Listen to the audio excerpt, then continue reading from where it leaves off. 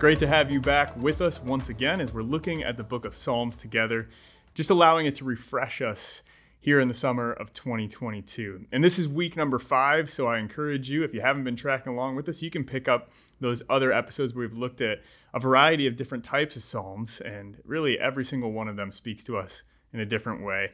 Just hearing the word of God read aloud is just such a blessing to us, but I want to encourage you as well to take your time, to let it be something that you meditate on, let it wash over you, and even to draw someone that you are close to, someone who is a confidant or someone who you trust, into the conversation, to discuss it with them, to let the word of God be present in our conversation with one another. I want to look today at the very end of the book of Psalms, Psalm 150. This is the final one. And so would you turn your eyes to Scripture with me? I'll read it for us. It says this: Praise the Lord. Praise God in his sanctuary. Praise him in his mighty heaven. Praise him for his mighty works. Praise his unequaled greatness.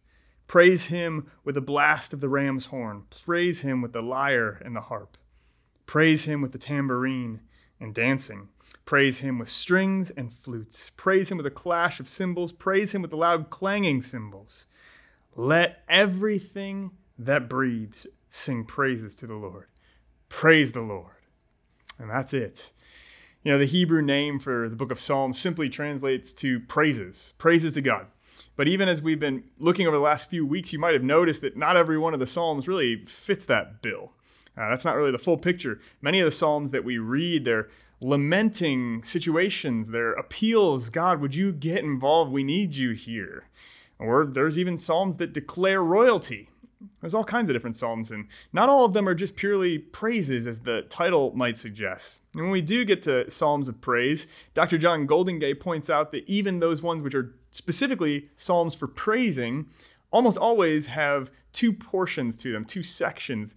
They have on one part this call to ourselves or a call to others to praise. Come let us praise the Lord. They say, let's get involved here, people. Or really, we remind ourselves it's time for me to praise the Lord. So that's the first part. The second part is really just unpacking why. What's the reason for praising in this situation? What is the way that we do that? And actually including the content of that praise. God, I'm giving you thanks for this, whatever it may be. Sometimes, actually often throughout the book of Psalms, that call to praise is sort of skipped, and it's just focusing on the content of our praise or why we're praising God in whatever situation it may be, without that invitation or call. But not here.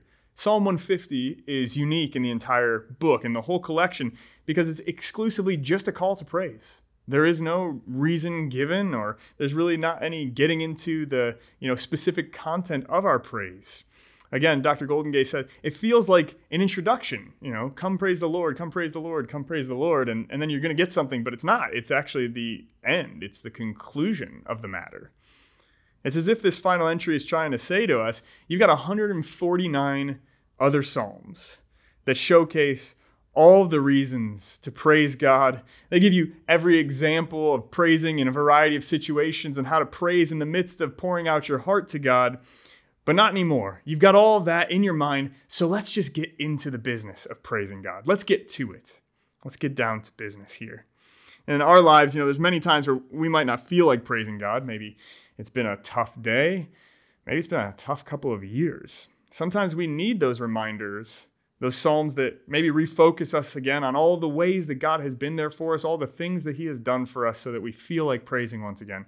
And sometimes we need those Psalms that actually take us by the hand and show us, here's how to praise God, right? Here's ways that you can offer praises to the King. But this ending speaks to us of something powerful. It says this: let everything that has breath praise the Lord. Let everything that has breath in its lungs praise the Lord. So no matter what season it may be, or what the outlook is, or no matter when we last felt like praising, every single breath that we have is a gift from God, the one who breathed into our lungs the very breath of life and sustains us every moment. And so since we inhale his grace every time we draw a breath, we can exhale praises to him because he alone is God. The conclusion of this entire book of prayers and praises and petitions is simply this: celebrate the Lord, praise him, Just praise him.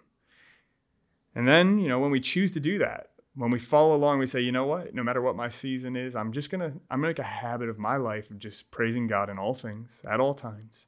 When we choose to live this way, it's amazing how that attitude, that disposition towards God alters even those moments when things maybe aren't going our way. The Lord loves it when we pour out our hearts to him exactly as they are and exactly the moments we're in. And it's amazing how when we've already set our minds, I'm going to give him praise no matter what, it actually changes those difficult moments for us.